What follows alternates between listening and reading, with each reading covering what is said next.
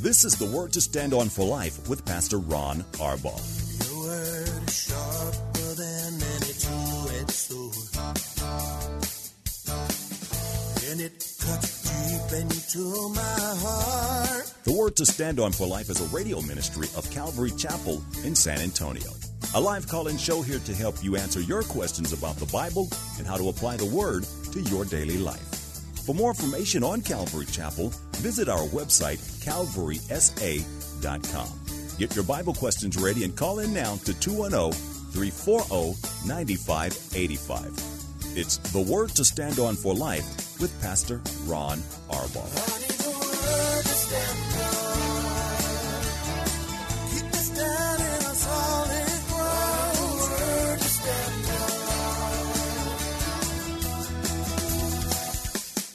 To the program. It's the Friday edition, and it just dawned on me that this is our last program in October, which means the year is almost over. When we come back on Monday, it will be November the 1st.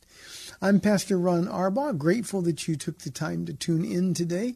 This is the Word to Stand On for Life, a program dedicated to taking your phone calls and answering your Bible questions and questions about life, questions about church, anything and everything that's on your heart. All you need to do is call us. You can dial 210-340-9585. If you're outside the local San Antonio area, you can call toll-free at 877-630-KSLR. Numerically, that's 630-5757. You can email questions to us by emailing questions at calvarysa.com, or you can use our free Calvary Chapel mobile app. Remember, if you're driving in your car, the safest way to call is to use the hands-free feature on your phone by using the KSLR mobile app just at the Call Now banner at the top of the screen, and you'll be connected directly to our studio producer. We got a lot going on tonight here at Calvary Chapel. I'm going to be teaching in Revelation chapters, the end of chapter 6, the 6th and 7th seals as we begin. We finished chapter 6. We're going to begin also in chapter 7 tonight. Pretty heavy stuff.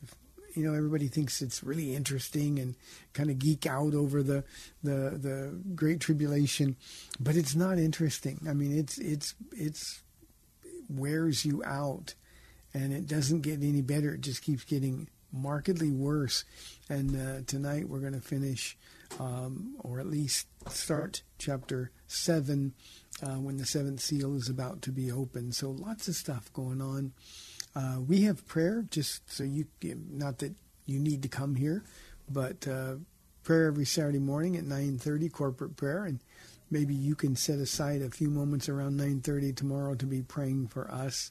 And then on Sunday, I'm going to be finishing 1 Corinthians chapter 15, which will leave us, I think, after this Sunday, if things go as planned, 2 more studies in the book of 1 Corinthians, and then we'll be moving into the Gospel of Mark here at Calvary Chapel. Wherever it is that you're going to church, go with a heart that says, okay, Lord, here I am, use me. What about me and what about today? And God will provide some divine appointments. Look to see who's hurting. Look to see who's alone. Come up next to them and be there with them. See how God uses you. It'll change your perspective on church. That is a promise. Well, let's get to questions while we await any phone calls that come today. Our first question today comes from our mobile app from Chip. He says, I have a friend who, when I was really sick in bed, told me to read Isaiah 53, verses 4 and 5, along with some other verses to receive healing from the Lord. I thought that Isaiah 53 was about Jesus dying on the cross for us. Am I not understanding this passage of Scripture? No, Chip, unfortunately, or fortunately for you, unfortunately for your friend, he's the one who doesn't understand the passage of Scripture. By his wounds, by his stripes, we were healed. And these charismatic churches, and they're always out of balance. They're churches that really don't focus on teaching the Bible. They'll preach a lot about the Bible, and they'll preach a lot using Bible verses, but with a really, really bad understanding. Now, Isaiah 53 is the atonement. And there is no physical healing at all promised or guaranteed by the atonement of Jesus Christ. Now, that does not mean that God does not heal today. There are times when he still does. It's one of the gifts of the Spirit, and God gives those gifts to those who are sick. But the charismatic wing, the overly charismatic wing of the church, sadly, has this way out of balance view that by his stripes we are healed, and they don't dig into the original language. They don't look at the New Testament, Matthew chapter 27, I think, and 2 Peter, or 1 Peter, actually, I think, talk about the stripes. He's healed us with his stripes from the one disease that is fatal 100% of the time. And, of course, that is death that comes along with sin or because of sin. So you're absolutely right, Chip. Isaiah 53 is about Jesus dying on the cross and healing the spiritual condition for everybody who will believe. It has nothing at all whatsoever to do with healing. And I know so many of us, we've had that ingrained into our brains for so long that we just assume, without even digging into the scripture, well, that's what it means, when that's not at all what it means. So, Chip, you keep reading your Bible, you keep studying your Bible, and when you're sick, especially you said, I was really sick in bed, you don't need this kind of faux, F-A-U-X, encouragement, because it's not encouraging at all. This is that group of people say, if only you have enough faith, you can demand that God heals you.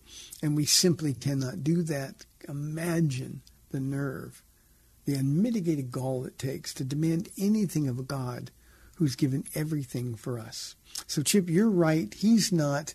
And all of you out there who have been taught wrongly that this is a promise of physical healing, if we just believe enough, please study your Bible. As a pastor, I deal with a whole lot of pain, anguish, really, from people who were taught that and believe that God failed them, or believe that somehow God wasn't pleased with them, or that they somehow fell short, and then that's why God wouldn't heal them, over and over and over. And that kind of hopelessness is devastating. So I hope that helps. Thank you, Chip. Here's another one, this one from Richard. It says Richard 1. I don't know if that's Richard the first or just Richard and a typo. Richard says, we measure our day by hours, minutes, and seconds, and our lives by years and months and days. In heaven does God measure time as we do on earth? In other words, at the time your program is playing on the radio, is that the same time where God is? Richard, evidently you're kind of strange like I am, because I spent a lot of time over the years thinking about stuff like this. God does not measure hours, minutes, and seconds, and years and months and days like we do. God is in the present. He is the I am, not the I was or the I will be. He's the I am. So for God, the end and the beginning is all the same to him. He sees history literally at the same time, and that's why we're encouraged to live life one day at a time. Spend the grace that God gives us, and we're always in the will of God. But we know that Peter says, and he's figuratively speaking, he says, with the Lord a day is like 1,000 years, and 1,000 years like a day.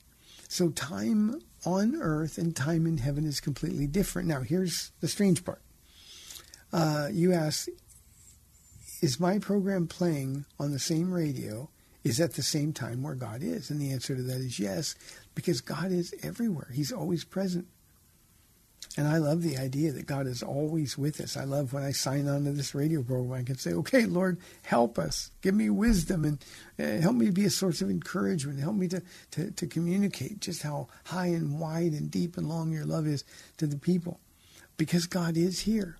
In the same way, Richard, God is with you in the moment, in the hour you are. Now, again, he's not looking to go to bed at the same time you go to bed. He doesn't have to set an alarm. We know that. But God is outside of time and space, and everything with God is now. Now, that leads me to believe some really strange things, and I always get some pushback from this. It's not heresy because it doesn't deal with God's nature, but I believe that when we get to heaven, we enter into the eternal now. And I literally mean, if I mentioned yesterday we lost a friend, Paul and I lost a friend yesterday, and I believe when he got to heaven, I believe that we're there with him. That's just what it means to be in the present. And Jesus is always in the present. And so time that affects us in this time and space dimension is completely different, but I think the benefits are similar. So, yeah, I think at the time the program here is playing on the radio, I believe that's the same time where God is. You gave me a great picture, Richard, that I'm going to try to use now as I pray for the program. I'm thinking that God is tuning his radio to AM 630, The Word, at 4 o'clock to listen to the program and sort of cheer you guys on. So that's the best I can do with that, Richard, but hope that makes a little bit of sense to people. 340-9585 for your live calls and questions. Here is a question from our email inbox from Tracy. He or she, and we got both Tracys. Matthew 10:23. Jesus said, when you're persecuted in one place, flee to another. I tell you the truth, you will not finish going through the cities of Israel before the Son of Man comes. Was this God using the Roman army to punish those that rejected and murdered his son? Is this coming referring to judgment? Tracy, the coming does refer to judgment of a sort, but that's not really what is in view here. Let me read the whole verse. When you're persecuted in one place, flee to another, he says, prior to what you asked about. Then he says, I tell you the truth. You will not finish going through the cities of Israel before the Son of Man comes. This is a difficult verse, but only if we forget that Jesus is telling the future. Before the Son of Man comes, he's going all the way down to the end of time. So the way to understand this is that it is prophecy. It's not Jesus just teaching or just speaking. It's prophecy. And he's saying that the gospel is going to be preached to Israel right up until the moment of his second coming. Now, I know, and I'm going to actually be touching on this in our Bible study tonight in Revelation, that this is going to occur through the ministry of the two witnesses, Elijah and Moses, at the western wall or the Wailing Wall in Revelation chapter 11, but also the 144,000 Jewish evangelists from Revelation chapter 7. So this is a prophecy that extends beyond the mission of the 12. Some of what Jesus was saying was instruction to them, but then he goes to the end, and he makes clear that that's the case when he says the Son of Man is coming, and that is a Jewish reference to judgment from Daniel chapter 7, verse 13. He says there, in my vision at night I looked, and there before me was one like a Son of Man coming with the clouds of heaven. He approached the Ancient of Days and was led into his presence until the Ancient of Days came and pronounced judgment in favor of the saints of the Most High, and the time came when they possessed the kingdom. So we need not be confused by passages like this if we just remember the context.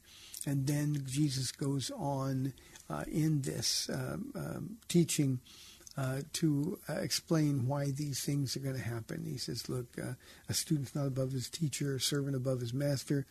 And what he's saying is, if they did these things to me, they're going to do these things to you. But yes, this does deal with judgment. So Tracy, good question. Thank you very, very much.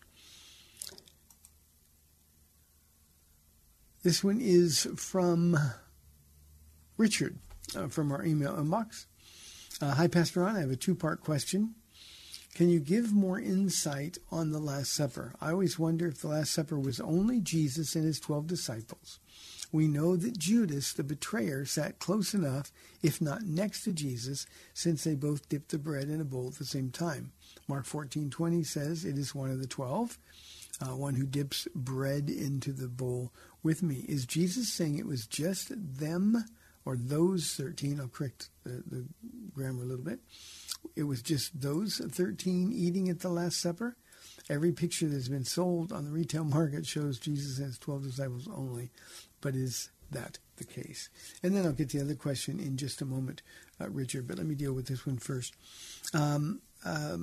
Judas certainly was close. Judas, the way they would be seated around the table we call the Last Supper, Judas would be given the guest of honor. Now that's significant because Jesus obviously knew that Judas was going to betray him. But Jesus sat him next to him. He did it on purpose. He wanted to give Judas an opportunity to repent, although he knew and we know that Judas wasn't going to do that. And what that means, Richard, is that when Jesus pulled out a bucket and lifted his robe and washed feet, the first set of dirty feet that he would have washed would have been those of Judas, the betrayer. I always wonder, I can't help, this is just the way my mind works. We've had a lot of foot washing here over the years at Calvary Chapel and outreaches that we've done. And every time I've been involved in washing people's feet, and I've done that in other countries, I've done it here. Our ladies do this all the time at our women's retreats. It's a wonderfully blessed part of the retreat. It's so humbling to have your feet washed. It's not humbling to wash somebody else's feet. That's a joy. It's a delight. But to have your own feet washed is really humbling. And part of the reason is because when the person washing your feet is doing it, they're looking at you and they're praying for you the whole time. Imagine what it was like when Jesus was washing Judas's feet and staring daggers into his eyes, into his heart. Maybe pleading with him, Judas, it's not too late. But that's what he had done. So that's exactly the way it would have worked out. Then Jesus, of course, went around and worked on the others. It was after that where Judas was dismissed. After he dipped his bread in the bowl with Jesus, Jesus looked at him and said, "What you do quickly." And he had to go before the element of the cup could be partaken of.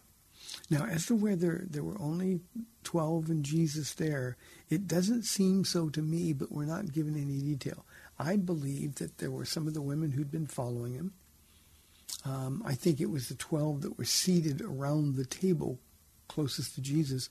But I do believe, Richard, that there were others who were there as well, probably the same people that had been following Jesus around for some time. Second question he asks is, what does eating the bread and drinking the cup signify to believers? Well, eating the bread is when in an ancient culture, especially a Jewish culture, to eat with someone was to be one with them. That's why when hospitality was so highly regarded. When somebody came into town, you invite them to your home, and it was like it was king for a day or queen for a day, because all of your hospitality was poured out. And so eating the bread is becoming one with a table of showbread in the holy place. Was a picture of the fellowship that we can have with God once Jesus died and gave up his life for our sins. So eating the bread certainly simply said that Jesus, you took the punishment my sin deserves. I'm one with you. Drinking the cup, of course, is an acknowledgement of the gift of eternal life. Drinking the cup, Jesus, you remember in the Garden of Gethsemane, said in a figurative use of the word cup, Father, if this cup can pass from me.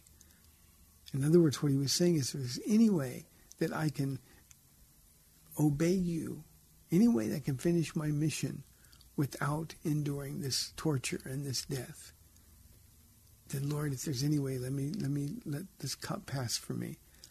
Remember, he asked 3 times, and 3 times the Father basically said, no, there's no other way. And Jesus said, nevertheless, thy will, not my will, be done. Obviously, these are the elements of communion, and the cup, of course, is a symbol of the blood of Jesus Christ poured out on the cross for sinners. Jesus died that we could live. And that's what all of that means to all of us. Not this Sunday, because this Sunday is the last day of October, but a week from Sunday will be Communion Sunday here at Calvary Chapel, and in many churches they'll do it on the first Sunday of the month. And we are celebrating the death, the torture, the punishment, the shame that was inflicted on him so that we wouldn't be subject to any of those things. And the death, of course, because of the empty tomb that gives us life. Good questions, Richard. Thank you very, very much. 340-9585 for your live calls and questions. Here is our next question. It comes from our mobile app from Jose. What does church discipline mean? Is that considered biblical? Jose, church discipline is to be affected when there are people. A good example of it is in 1 Corinthians chapter 5, and then the outcome of it is 2 Corinthians chapter 2. When somebody who is a professing believer is living in willful sin, they're in active rebellion against God, and they refuse to repent, then the church is supposed to affect church discipline. That church discipline is according to Matthew chapter 18, takes 3 steps. The first step is if you see somebody that you know. Now, let me say this, Jose. Most Christians are unwilling to do this, and I say that to our shame. If you see somebody that you care about, and they're sinning against God, cheating on a spouse, maybe they're drinking or doing drugs, maybe they're using filthy language, maybe they're just being mean to their family, maybe they're being unkind, maybe they're holding on to unforgiveness. When you see that, if you care about somebody, you've got to confront them. And confrontation, we always give a picture of us getting nose to nose with somebody. That's not what it is. Confronting somebody with their sin is saying, look, I care about you. And you say you're a Christian. And because you say you're a Christian, this is how you should behave. This is how you should respond. And you're not doing it. Please repent. Please ask God to forgive you and change your behavior. That's step 1, Jose, of church discipline. If that person doesn't listen, and you give them a little bit of time, if they don't listen, then step 2 says take 2 or 3 others with you.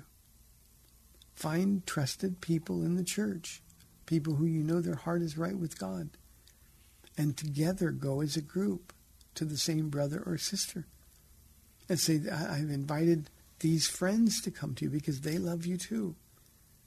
And when I asked you to stop sinning, when I told you you needed to repent, all you did was get angry with me, and there's been no change in your life.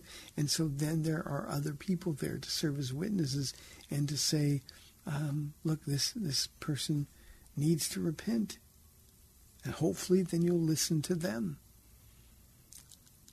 That leads to step 3. If there is still no repentance, then what we're told to do, Jesus says, tell it to the church. That doesn't mean we blab it all over the church. It doesn't mean that we gossip about it. It just means that we go to the people in the church who are leaders and we say, there's a friend, we've done step 1, we've done step 2, and this person is still living in sin, and we think the church needs to know about it as we do step 3 of church discipline. And there are times if they won't listen to the church, if there's still no repentance, then church discipline culminates in putting the unbeliever, he's acting like an unbeliever, putting the unbeliever out and stripping him of the covering of the church, the facade that he's a Christian or she's a Christian, just sort of making them deal with their sin just between them and the Lord. And often what happens, God sort of takes his hand off of those people. The enemy will come and pound and pound and pound, and hopefully the result will be like it was in that instance in 1 Corinthians 5, where the person finally turns back and says, I'm sorry, please forgive me, can I come home? And then we gladly open our arms and welcome them back. And we celebrate the goodness of God. We celebrate the grace of God, that he goes out and gets the people that he loves. So, Jose, that's what church discipline is, and it is considered biblical. What's unbiblical is the fact that most churches don't do this anymore because we're more interested in getting people to fill the seats than we are in rightly representing Jesus Christ. Well, we've got 30 minutes left in our month. We'd love to have your live calls and questions, 340-9585 or toll-free 877-630-KSLR. This is the Word to Stand On for Life. We'll be back in 2 minutes.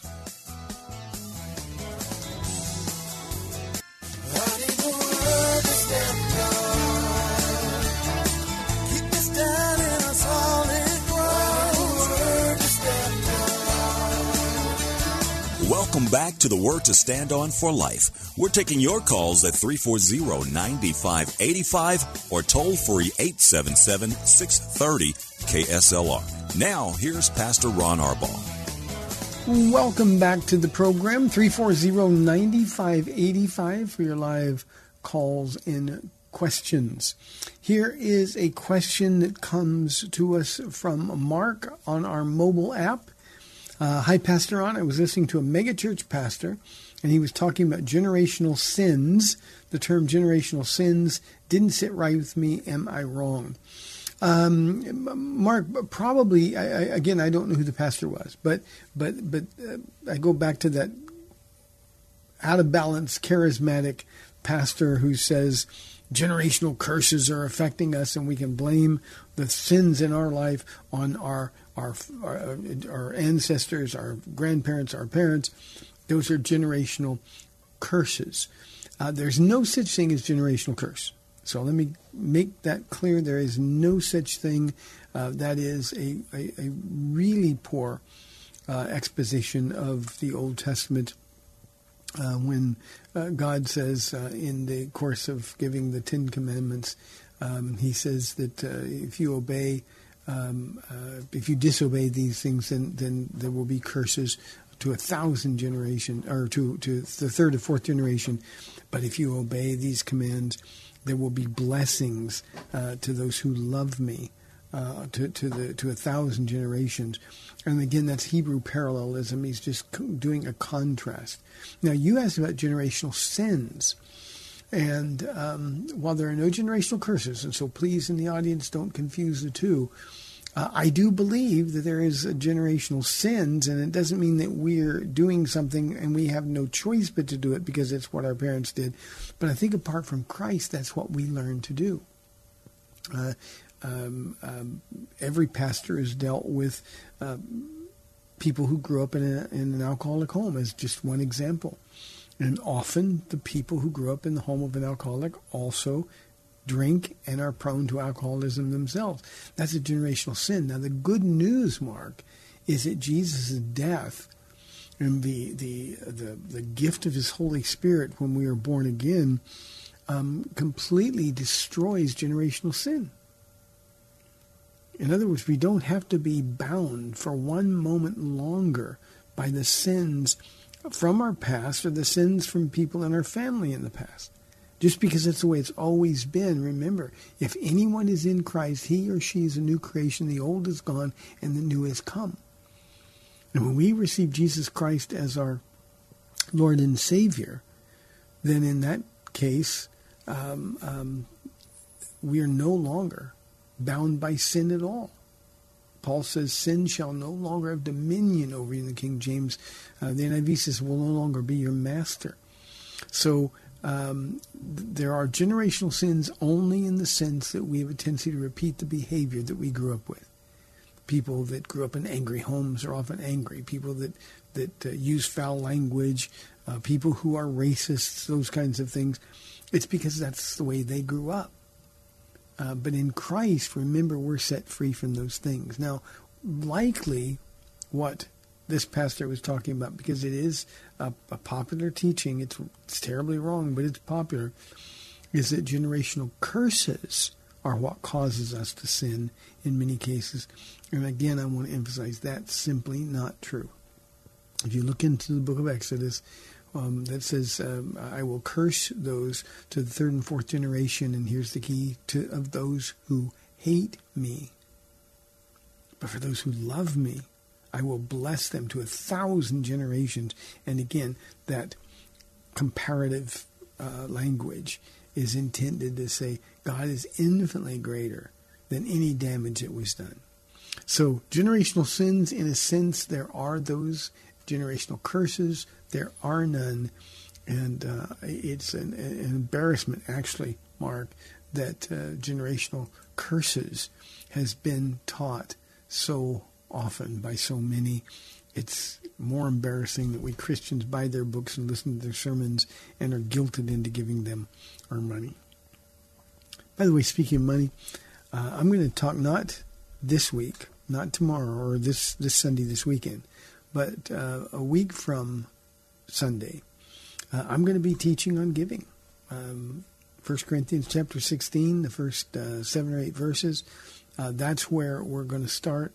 And that's just something we don't talk about here much at Calvary Chapel of San Antonio. We teach on it when we come across it in the Bible, but it's not something that we focus on at all. There's very little emphasis on giving here, but we're going to talk about biblical giving and what the responsibility in response to grace ought to be for the born-again believer. Here is another question. This one is from Ariana from our email inbox. Hello, Pastor Ron. Why do you believe the two witnesses are Elijah and Moses? I've heard some people think that it will be Elijah and Enoch. And then she signs it kindly, Ariana. Now, I know Ariana, and she is kind as well. So, Ariana, let me tell you why I believe it. I was giggling when I read your question because I had one of the ladies in the church last night. We were teaching from, not last night, but Wednesday night, from Daniel, and Daniel chapter 9. And she says, Pastor Ron, I think I know who the two witnesses are. I think Elijah and Enoch, because those are the only two people who didn't die.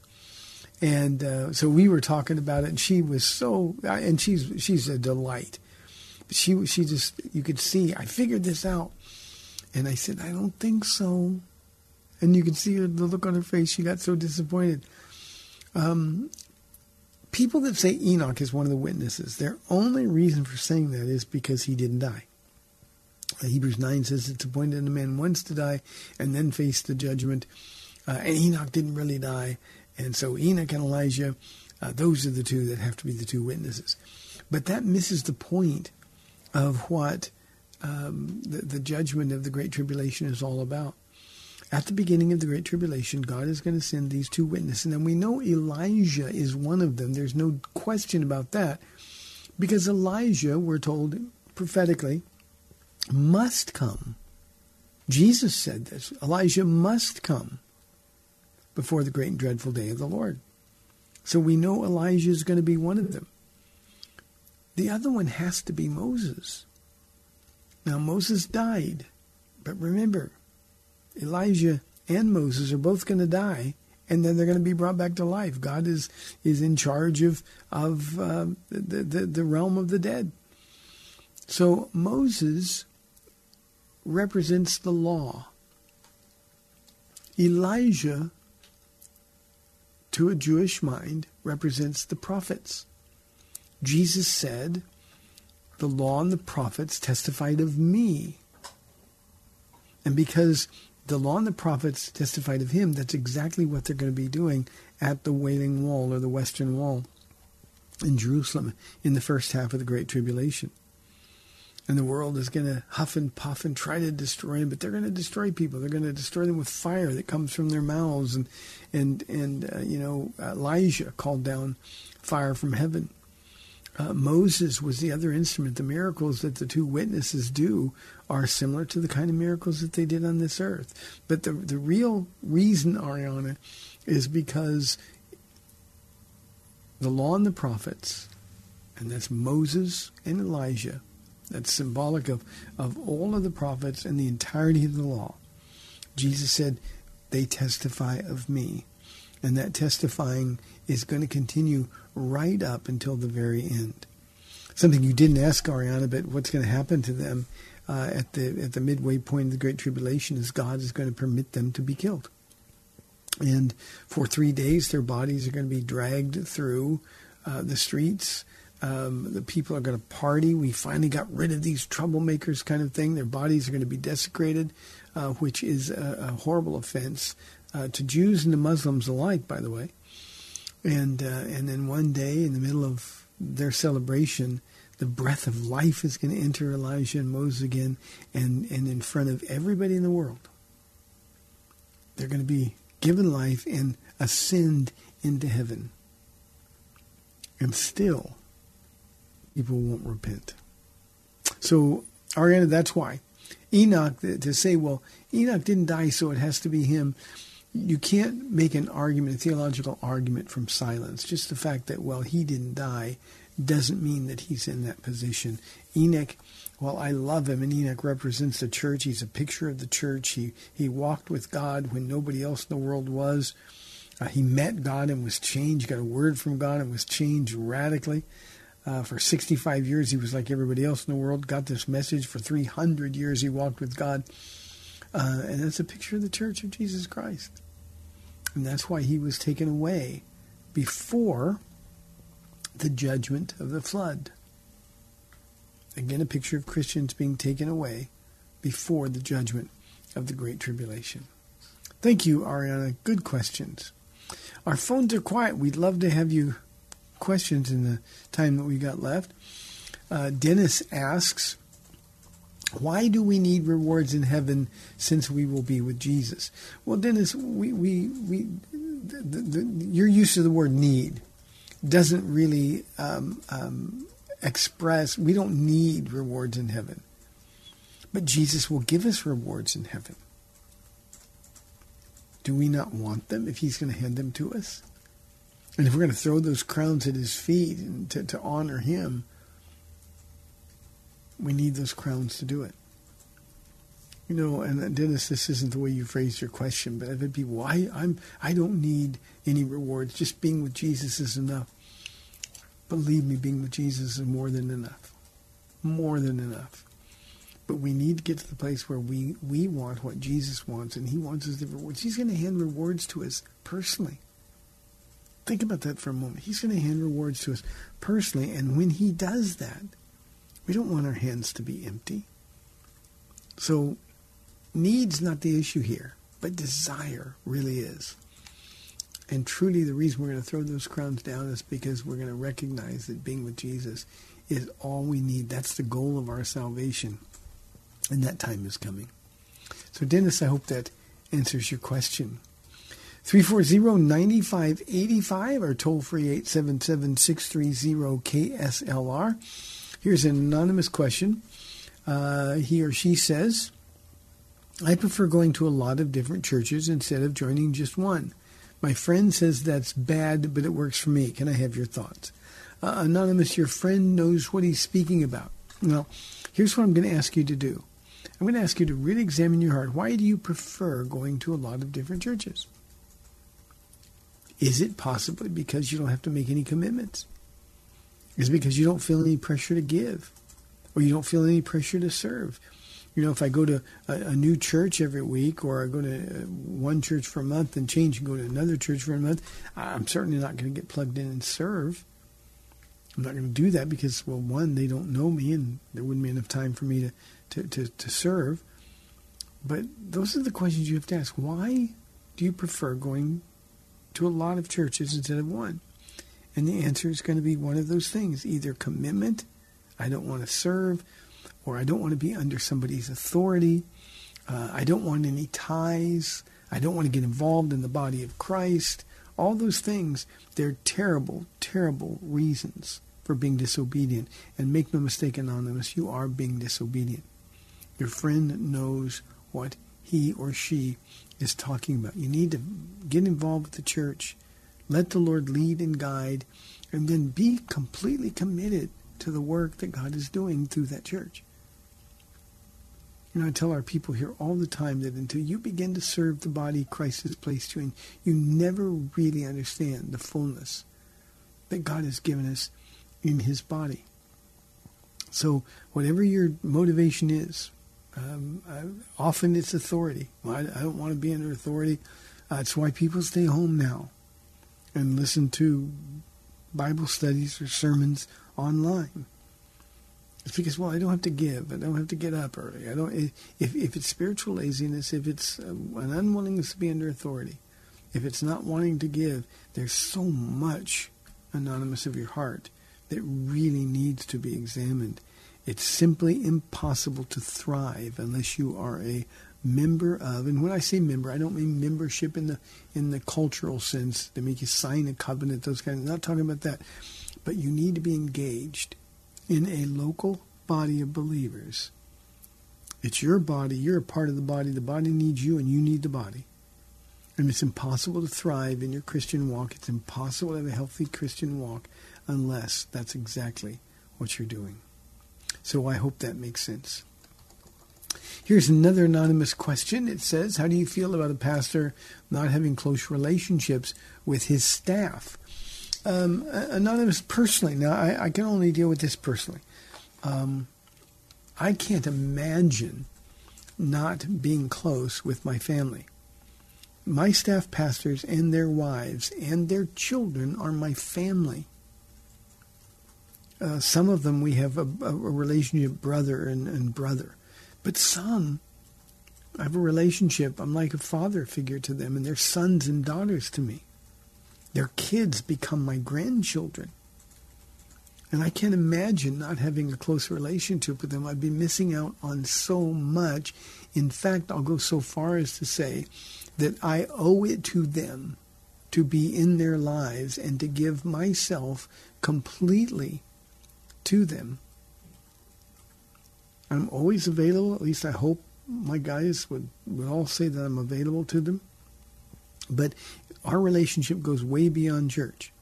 Our relationship, we're family. They come to my house. I go to their house. I enjoy the things their kids are doing and go watch them play sports sometimes. I mean, this is family, and that's what a church is supposed to be. Now, the reason I assume that you're asking the question is because there are a lot of senior pastors, and remember, that's an American term. Lead pastors, senior pastors, those are American terms. We're all just pastors. But there's a lot of them who believe, especially as they get more and more well-known, we have sort of a celebrity complex in the American church, and they feel like, well, I have to stay above them and then minister down to them. And so we never really get close. And I think those pastors are missing out. I think their theology is missing out. Can you imagine Jesus not getting close to the 12? Can you imagine Paul? I mean, all you have to do is read the goodbyes in Paul's letters. And it's clear that he has intimate relationships, intimate personal relationships with the people he's saying hello to or goodbye, the people that he's commending. And I just can't imagine that it would work any other way. For me personally, not to know people is difficult. Our church is small, so I get a chance to interact with people. The building is small, but we have a lot of people. And what that means is I don't get to know, I can't know all of them. And that really causes me some heartache as my vision has gone. I can't recognize people. And so, it's somebody that I know really well. They're very familiar. They get in my face, and I know who it is I'm talking to. But there are people that I'll say, Paula, what's their name? And she'll say, Ron, they've been coming for like 5 years. And that really is difficult for me because I want to know them. And I want to be involved in their lives. It's just not possible. Praise the Lord. I've got a wonderful staff of people and their wives who are intimately involved with the people here. But I just can't imagine doing church any other way. And those pastors who are not available to their flocks and who don't consider their staff like family, they're the ones who are missing out. Here is another anonymous question. This is a loaded question I could do about 2 weeks worth of Bible studies on. What is the key to a godly marriage? I'm like a 5-year-old. Jesus.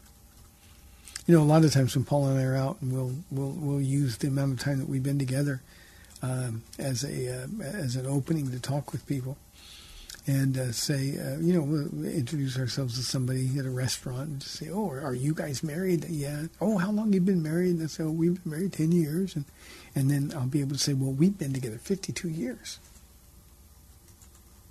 And people look at me, "How did you do it?" And I always say, "Well, we tried to ruin it, but Jesus fixed it." So anonymous, keeping Jesus at the center of your marriage, keeping him the reason for your ministry to your husband or to your wife. So that's the key. Let me also say this. The Word of God. A husband and wife need to pray together. They need to read the Word together. And God does this supernatural thing, knitting our hearts together through His Word by the work and the power of His Spirit.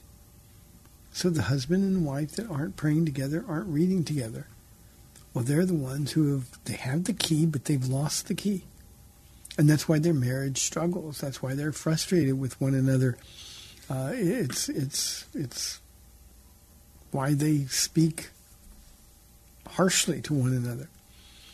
So the key to a godly marriage is just be with Jesus, be in the Word together, be in prayer together, and then one other thing, make sure that in the marriage, for those of you who have children, make sure that your children know and everybody else can see that the marriage comes first. Your commitment is to your wife, men.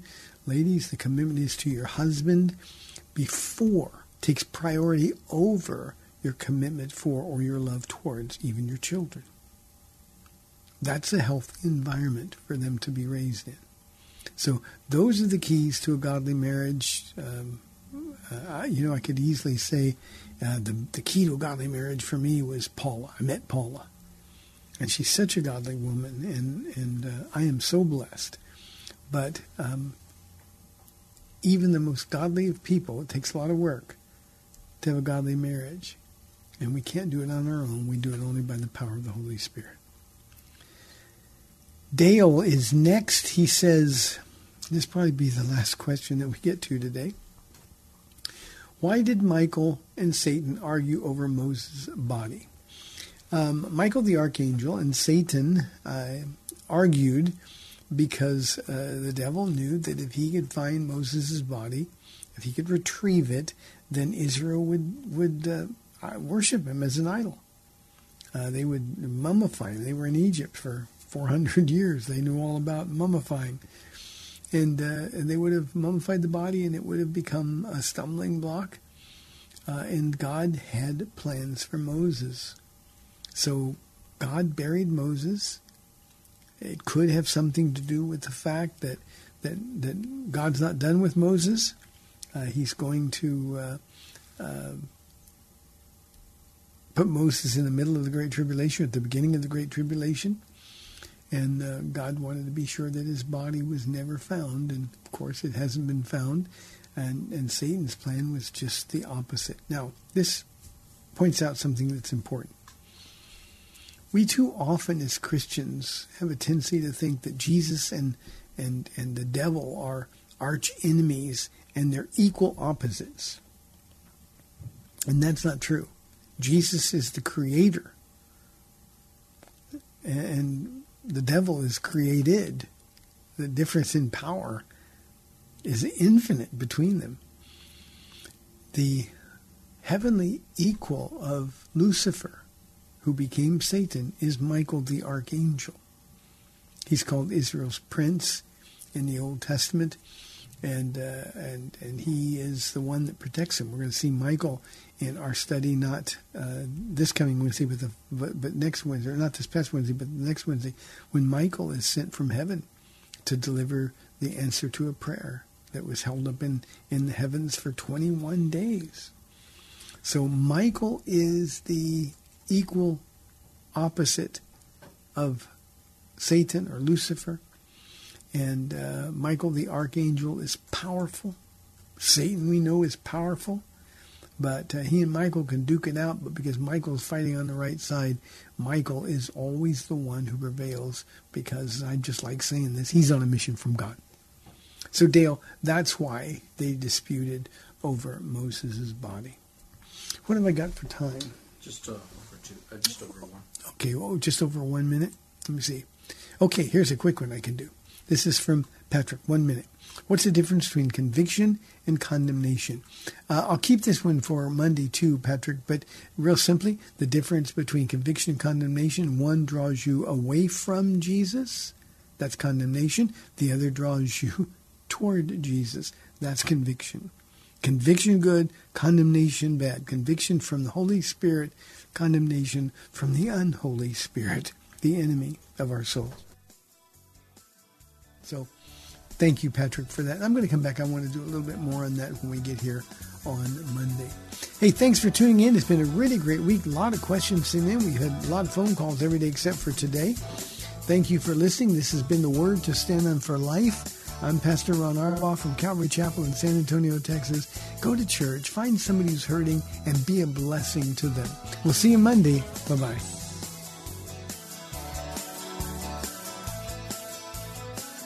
Thanks for spending this time with Calvary Chapel's The Word to Stand On for Life with Pastor Ron Arbaugh. The Word to Stand On for Life is on every weekday afternoon at 4, and Pastor Ron invites you to find out more about Calvary Chapel at calvarysa.com. The Word to Stand On for Life was sponsored by Calvary Chapel of San Antonio.